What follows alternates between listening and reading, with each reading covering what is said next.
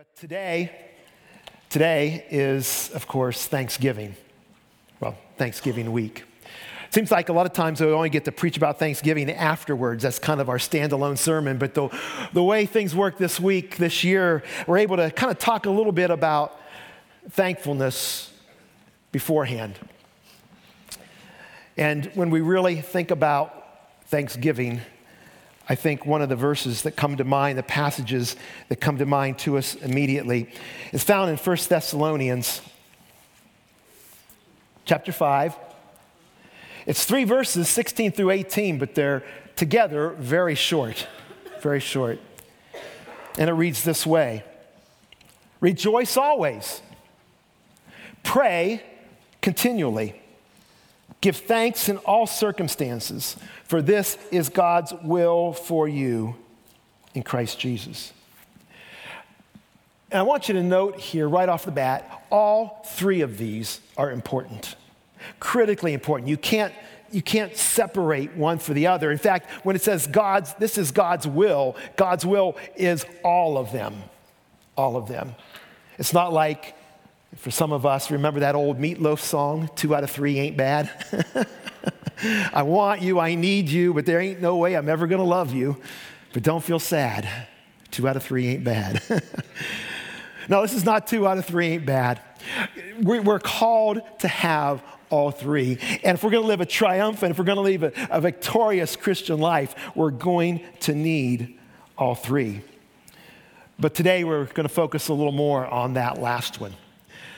We're going to think about this circumstances that we give thanks through in all circumstance. In fact, the circumstance of that first declared Thanksgiving. The first declared holiday, national holiday of Thanksgiving, really had not much and nothing actually to do with pilgrims and Indians. In fact, it had more to do with war than pie and turkey. We were in the midst of the Great Civil War.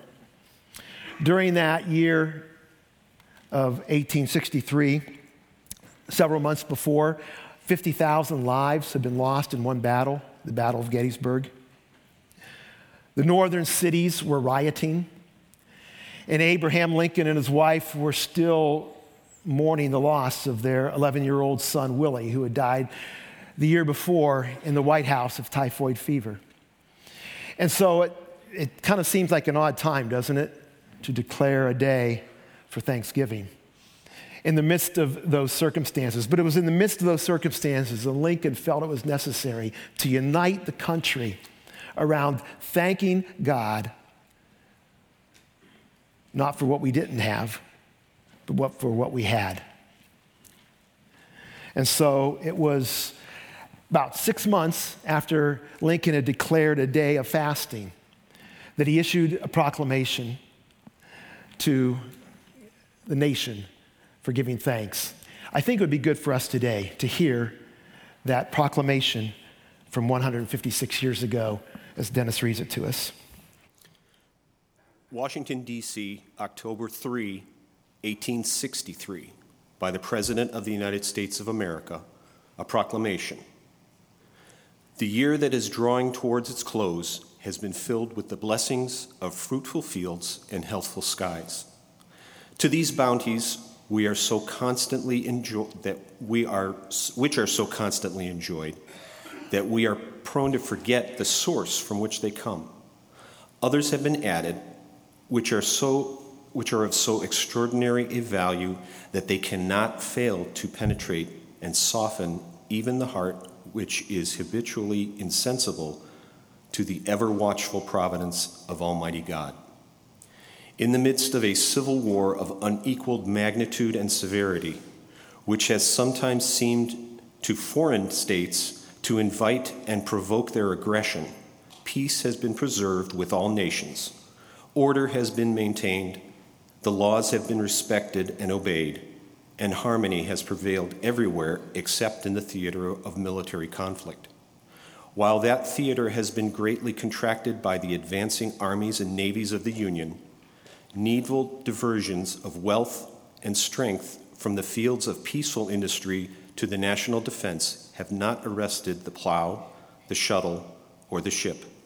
The axe has enlarged the borders of our settlements, and the mines, as well of iron and coal, and as of precious metals, have yielded even more abundantly than heretofore. Population has steadily increased, notwithstanding the waste that has been made in the camp, the siege, and the battlefield. And the country, rejoicing in the consciousness of augmented strength and vigor, is permitted to expect continuance of years with large increase of freedom. No human counsel hath devised, nor hath any mortal hand worked out these great things. They are the gracious gifts of the Most High God, who, while dealing with us in anger for our sins, hath nevertheless remembered mercy. It has seemed to me fit and proper that they should solemnly, reverently, and gratefully acknowledge, as with one heart and one voice, by the whole American people. I do therefore invite my fellow citizens in every part of the United States, and those who are at sea and those who are sojourning in foreign lands, to set apart and observe the last Thursday of November next as a day of thanksgiving and praise to our beneficent Father who dwelleth in the heavens. And I recommend to them that while offering up the ascriptions justly due to him for such singular deliverances and blessings, they do also, with humble penitence for our national perseverance, or perverseness, and disobedience, commend to his tender care all those who have become widows, orphans, mourners, or sufferers in the lamentable civil strife in which we are unavoidably engaged, and fervently implore the interposition of the Almighty hand to heal the wounds of the nation and to restore it as soon as may be consistent with the divine purposes to the full enjoyment of peace, harmony, tranquility, and union. In testimony thereof, I have hereunto set my hand and caused the seal of the United States to be affixed. Done in the city of Washington, this 3rd day of October, in the year of our Lord, 1863, and of the independence of the United States, 88, by the President, Abraham Lincoln.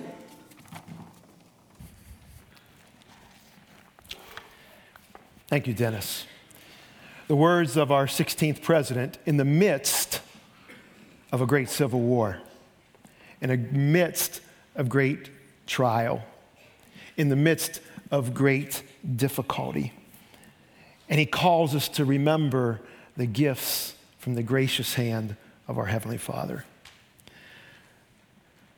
Being thankful, giving thanks in all circumstances, it can be tough. It can be really tough when you're going through difficult trials, when you're going through momentous shakeups in your life. But I would submit to giving thanks in all circumstances can be pretty difficult in our daily living. And just the interactions we have with each other and with our family, sometimes those circumstances, those interactions can bring out anything but thanks from our beings. In fact, when this passage was given by the Apostle Paul to those in Thessalonica, you really need to go back and look at the 2 verses just before then, because he's leading up to why we need to rejoice, and we need to pray, and we need to give thanks. And he's talking about because we live with each other, right? Look, if you will, in chapter 5, the verses before that, 14 and 15. He says this: "We urge you, brothers and sisters, warn those who are idle and disruptive, encourage the disheartened, help the weak, be patient with everyone. Make sure that nobody pays back wrong for wrong, but always strive to do what is good for each other and for everyone else." I think this is the first time I ever thought Paul was losing his mind. Be patient with everyone. Be patient. Did you hear that? Be patient with everyone. I don't know if it always happens to you, but it always happens to me. I go to Subway for lunch, I walk in, and there's only one person walking in front of me, and there's nobody in line. And I go, finally, this is going to be quick. I'm going to be in and out. And that guy steps up to the counter, and he says, I like 14 footlongs. All different. Some cooked, some not, all different. And I want to pay for each one separately because all my coworkers have given me their money. And Paul is asking me to be patient with everyone. Now, if you're believing, well, if you read this in one way, it seems like maybe at this point he's talking to just those in the church. So maybe we only got to be patient with each other. But then he goes on there in that verse and he says, okay, don't pay back wrong for wrong. He's saying here, don't retaliate. Don't retaliate. And he says, well, and we shouldn't retaliate. And then he goes on and says, but strive to do what's good for each other and everyone else. Bingo, Paul's got us now. He's saying he seems to be saying that we need to live our Christian lives out in the world in the same way we do in the church, doesn't he? He seems to be saying the way we interact with those who don't know the Christ needs to be with the same respect and dignity and love that we do when we're with each other, and offer them the same patience. How's that possible? How's that possible? Well, it's possible because he says right after that, it's possible when you're rejoicing always, when you're praying continually, and when you give thanks in all circumstances.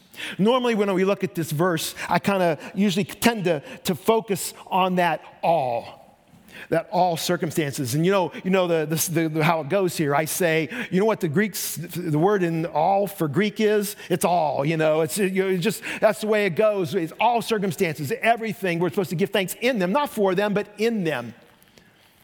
But this week, I kind of got stopped before that. And I started looking at that word, thanks. Eucharisteo.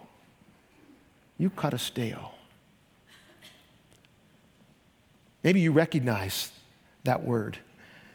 This word thanks is more than just somebody opened the door for you on the way in today and you said, thank you. Or somebody picked up their shoes or clothes off the floor in the house in their bedroom and you said, thank you for doing that. This is much more than that. This word is a deep gratitude. That's why it's used as the Eucharist, our deep gratitude for what Christ has done for you. This word is used many times in the New Testament, and it's always directed to our Heavenly Father. It's always directed to God and it's saying, Lord, I am in gratitude for what you've done. It's beyond thanks. In fact, the root word that this comes from says to be mindful of favors. To be mindful of favors. When we sit back and we say, thank you, Lord, for what you've done, for how you've blessed our nation, for what you've done for our family, for our church. Some have said that gratitude is appreciating what one has as opposed to what one wants. We're thankful when we get something. We're thankful for that gift. We're thankful for that appreciation. We're thankful for whatever we may have received. But gratitude, it goes a little beyond that. We tend to be thankful for what we have. We tend to be grateful to the one who gives. Are you grateful to the giver today? As I noted before Dennis read, the proclamation for that Thanksgiving Day was given approximately 6 months after Lincoln had declared a national day of fasting. And in that declaration or that proclamation of the National Day of Fasting, he said this: we have grown in numbers, wealth, and power as no other nation has ever grown. But we have forgotten God. We have forgotten the gracious hand which preserved us in peace and multiplied and enriched and strengthened us.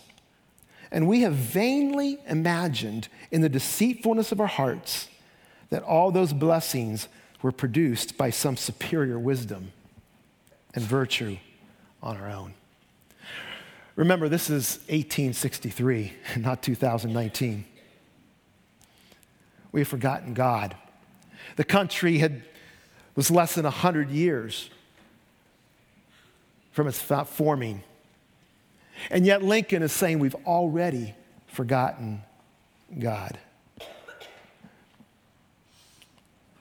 It's easy to forget God when things are good, when we've grown in numbers, wealth, and power.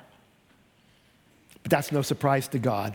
In fact, all the way back in Deuteronomy chapter 8, Moses was talking to the Israelite people. They were just about ready to go into the promised land. He was just about ready to turn the reins over to Joshua. He was going to say, you're going to be crossing this river and you're going into a land flowing with milk and honey. And he says this, when you have eaten and are satisfied, praise the Lord your God for the good land he has given you. Be careful that you do not forget the Lord your God, failing to observe his commands and his laws and his decrees that I'm giving you today.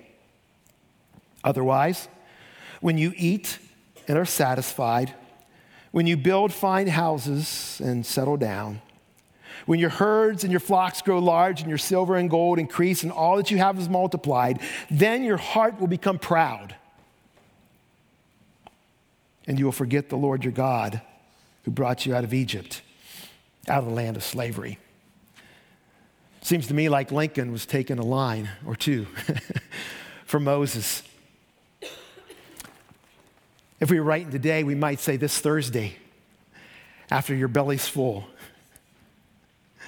and you sit down in that lazy chair to watch the football game on your 60-inch screen, LED, smart TV, in your cozy, warm house.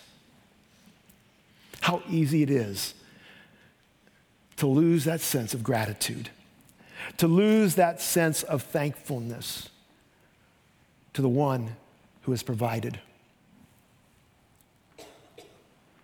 He says, be careful not to forget. And then he, in this passage, he describes what not to forget looks like. Okay? He says in here, be careful not to forget the Lord your God, failing to observe his commands, his laws, and his decrees that I'm giving you. Failing to follow after him, failing to obey, failing to give him first place is the same as forgetting, because most of us just don't forget. You know, we may not think of God that often, but we don't forget him. So we forget him by our actions. We forget him by basically treating him as if he doesn't exist. His laws make no difference. His word is inapplicable to us. And he's saying the way you show your forgetfulness is by not following him, by not obeying him. And he says that leads to a proud heart. Lincoln said that leads to that disillusionment that this is all because of my hard work. All because of my strength, all because of my brilliance is why I have what I have today. Lincoln and Moses would both tell us that's not the case. That's not the case. It leads to proud hearts. Or as Lincoln said, deceitfulness of our hearts. What should we do? Well, right at the beginning of that verse, he says, when you have eaten and are satisfied, praise the Lord your God for the good land he has given you. As you eat Thursday, remember that. After you've eaten and are satisfied, give praise to our God for the land he has given you. That's the first step. The first step in not forgetting. When it comes to gratitude, you could probably learn a lot from a man I was introduced to this week. His name is Dr. Robert Emmons. Now, Dr. Robert Emmons is widely accepted as the foremost expert in the world in the science of gratitude. Now, silly me, I didn't even know there was a science of gratitude. You know, I can imagine if one of our children had come home from college and said, hey, I'm changing my major. I'm going to major in gratitude. I'd have said, not on my dime. Yeah. What do you mean? But Dr. Emmons, who is this expert in the science of gratitude, says this: gratitude is the recognition that life owes me nothing, and all the good I have is a gift. Life owes me nothing, which is so opposite of what we tend to think at times. Life owes me this. I've put in this, therefore I should receive this. But in gratitude, if we're really going to have a true sense of gratitude, it's that life owes me nothing. Everything I have is a gift. It's interesting. Dr. Emmons works through University of California, UC Davis, does a lot at UC Berkeley, not exactly known as a conservative bastion, but he also does a lot of work for Biola University, a small Christian conservative college in California. He's done work with Young Life and helping them to study the impact of Young Life ministries on their youngsters that go through their program. And so he comes at this with a spiritual leaning as he says this: all the good is a gift that I have. In 2008, he wrote a book, Thanks, How Practicing Gratitude Can Make You Happier. And he says this: grateful people experience higher levels of positive emotions such as joy, enthusiasm, love, happiness, and optimism. And that the practice of gratitude as a discipline protects a person from the destructive impulses of envy, resentment, greed, and bitterness. How are we at practicing gratitude? Because a warning, Dr. Emmons also says this about ingratitude: the lack of gratitude is contagious, and it's passed from one generation to the next. Like the flu. And you've probably noticed that. I've noticed that. It seems like if I know somebody that's really a crabby person and complaining person and a negative person, I look at their home and usually find parents and others around them that are complaining and crabbing and all that kind of stuff. Dr. Emmons says the greatest example of this, the greatest example of ingratitude and the impact that it has is actually found in Luke chapter 17. In Luke chapter 17, you probably remember the story. There were 10 lepers, 10 men with leprosy. And one day they knew Jesus or saw Jesus coming into their midst. And so they did what they were supposed to do. They didn't come up to Jesus. It says in chapter 17 there, they stood at a distance and they yelled out, "Lord, have mercy on us." And Jesus didn't do anything but say, "Okay, go and show yourself to the priests." Which is what you would normally do if you had been healed. If the skin disease had gone away, you would go and present yourself and say, "Here is evidence." And then they would put you in like a quarantine and make sure that evidence, that skin is really healed. And then once it was healed, you would be declared able to enter back into the community. And so he says, "Go and show yourself to the priests." And says, as they were running, they were healed. It says, the Bible says they were cleansed. And you might know that story because in the midst of it, it says, as they were running to show themselves, one turned around, ran back, fell at the feet of Jesus, cried out in a loud voice and said, "Thank you. Thank you." And Jesus' answer was, "Weren't there 10 of you? Weren't there 10? Where are the other 9? And you know, when Jesus was saying that, it wasn't that Jesus needed that stroking of being thanked. It wasn't Jesus saying, "Oh, I didn't get my thank you." It wasn't any of that. Jesus knew the value of a heart of gratitude.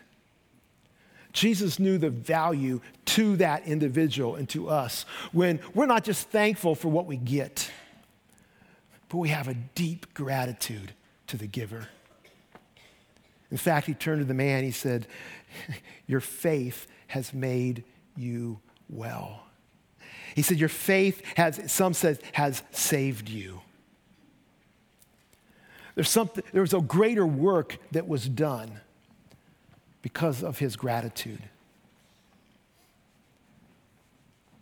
What kind of hearts do we have in gratitude? How seriously, the question is, how seriously does God look at us in our ingratitude? I think it's pretty scary, actually. Paul wrote to Timothy in 2 Timothy chapter 3, 1 through 2. Look at these words. He says, but mark this, there will be terrible times in the last days. People will be lovers of themselves, lovers of money, boastful, proud, abusive, disobedient to their parents, ungrateful, unholy. You might not want to go on and look at the rest of the list. It includes treacherous, rash, without love, slanderous, conceited. Being ungrateful gets wrapped into a lot of ugly stuff, doesn't it? Ungrateful. I think Jesus seems to be taking it, Paul seems to be taking it pretty seriously. So how much thought do we give this morning? How much thought do we give to our gratitude? How much thought do you give to your thankfulness? And beyond that, your gratitude to God. When I was doing some research, I happened to come across, I was looking at Biola University's website because Dr. Emmons had been there, and I got to their tab on giving. It was amazing. When I clicked on the tab of giving, there was a picture of the president of the university there, and the title of the report was their 2018 gratitude report. 2018 gratitude report. And I started reading through all the things that they were grateful for. I thought, I like that. I walked down the hall and I saw this wall that you see in the hallway going down back to the cafe during youth explosions. But the youth wrote on there their praises, what they were thankful for. And you walk by there and read that, you say, that is so good to express. So this week I thought, I want to practice my own gratitude report, but I want to do it with some others. So I got a hold of the elders and I got a hold of the staff, and I said, send me something that you're grateful for, you're thankful for regarding Friends Church. So what are you thankful for? What in your heart is grateful for this church? And the last couple of days, the answers just started filling my inbox more than I could ever begin to tell you. I picked out the top 10, at least my top 10. They were the ones that mentioned the most, or else I said, oh, that one's cool. First one is for our rich heritage. Grateful for the rich heritage of this church, for the long-standing and grounded faith of Friends Church. Number 2 is we are so grateful for the many hardworking volunteers, long hours and sacrifice. What goes on in this church could not happen without you, and we're more than thankful of what gets done. We're grateful to you for doing it. Thank you so much. We're thankful for the deep generosity of this church. It's amazing. Anytime there's a need, all we got to do pretty much is stand up here and say, there's a need, and you rush to meet it. That's wonderful. And I want you to know the elders and the staff deeply appreciate and are grateful for that. We mentioned also this incredible building. Oh, we could mention the 90-some HVAC units or whatever that go in and that fall apart and stuff and all the things we see. But you know, the ministry that happens daily in this building with hundreds and hundreds of kids, the opportunity to reach folks for Christ because of what he's given us in this building. How about the community, the friendships, the family that we have here? I would encourage you, if you don't experience that, find it. We're grateful for it. We're grateful for Just As I Am, our ministry to those with special needs. And Just As I Am Junior. What a way to share the love of Christ with families. We're grateful for the small groups that are there. So many that we establish community, but also we grow in our faith, challenges us spiritually. This is from the staff. We are very grateful for the wonderful encouragement that you give us.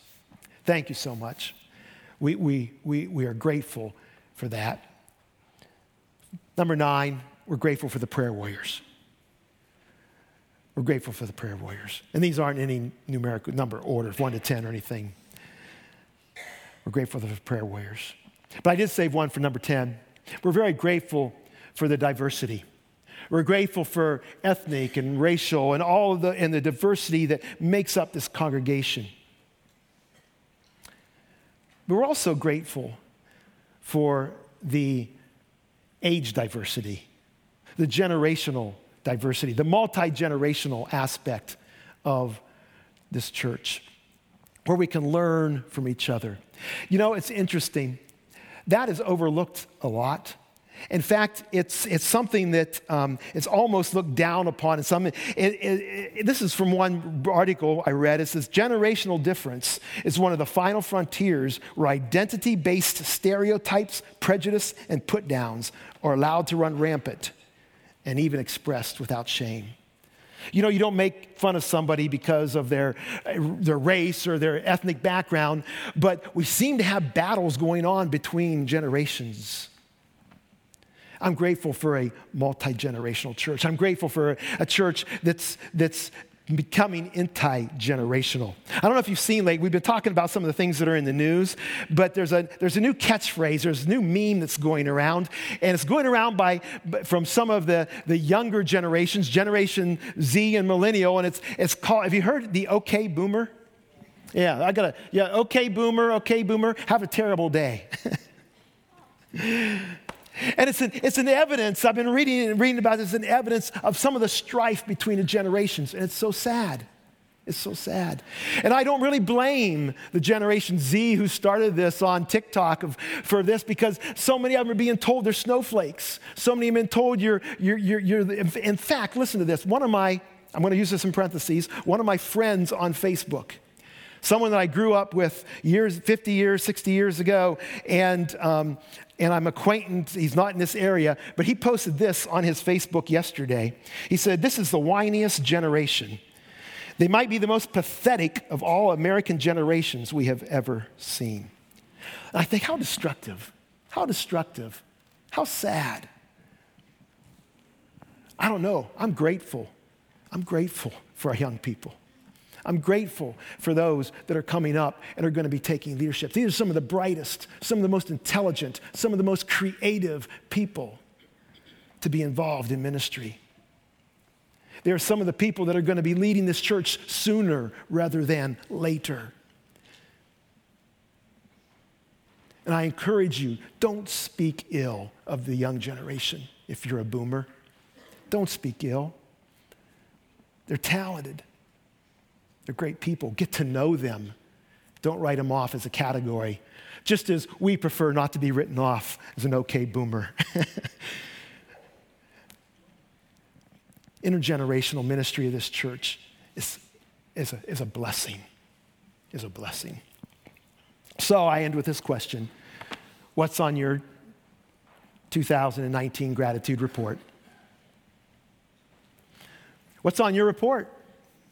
As you think about today, if you had to write 5 things that you are grateful for, not that you're thankful for, not the things you have, but just deeper than that, you are incredibly grateful for. What would that be? Dr. Emmons talks about writing a gratitude journal. In fact, he has a book about 21 days to increase your gratitude, and through a gratitude journaling. And he says this, he says, in studying adults with neuromuscular disease over a 21-day period, those who kept a daily gratitude journal said they felt more positive about life, had higher energy, felt more connected to others, and were optimistic. They also stated they had longer periods and improved quality of sleep. Well, that's not really surprising because Proverbs says basically the same thing. In Proverbs 17:22 says, a cheerful heart is good medicine. A cheerful heart is good medicine. This week, I encourage you, take time, write down, consider what you're grateful for. Because James 1:17 tells us, every good and perfect gift is from above, coming down from the Father of heavenly lights, who does not change like shifting shadows. Would you stand with me in closing?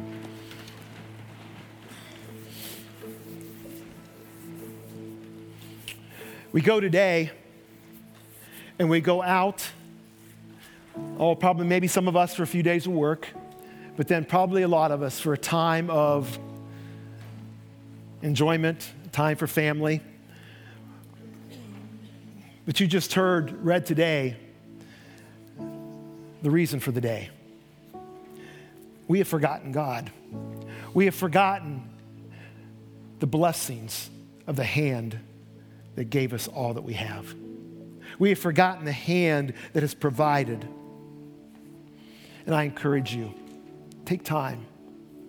Write out your gratitude list. Write out your report for 2019. Be thankful in all circumstances. So it might not be the circumstances, but it might be what you learned. It might be what God taught you. It might be the change and transformation in your life because of what you walked through. But be grateful. Be grateful. Let's pray. Father, as we go today, Lord, lead and direct us into an attitude of gratitude.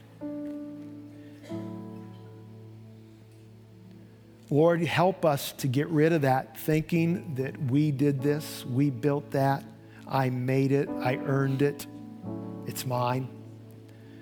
And help us to remember that that perfect and good gift came from you. Lord, help us to be grateful for what we have and not focus on what we don't have. And then, Lord, help us in our gratitude to be generous, sharing with others the blessing that you've provided for each one of us. Go with us now.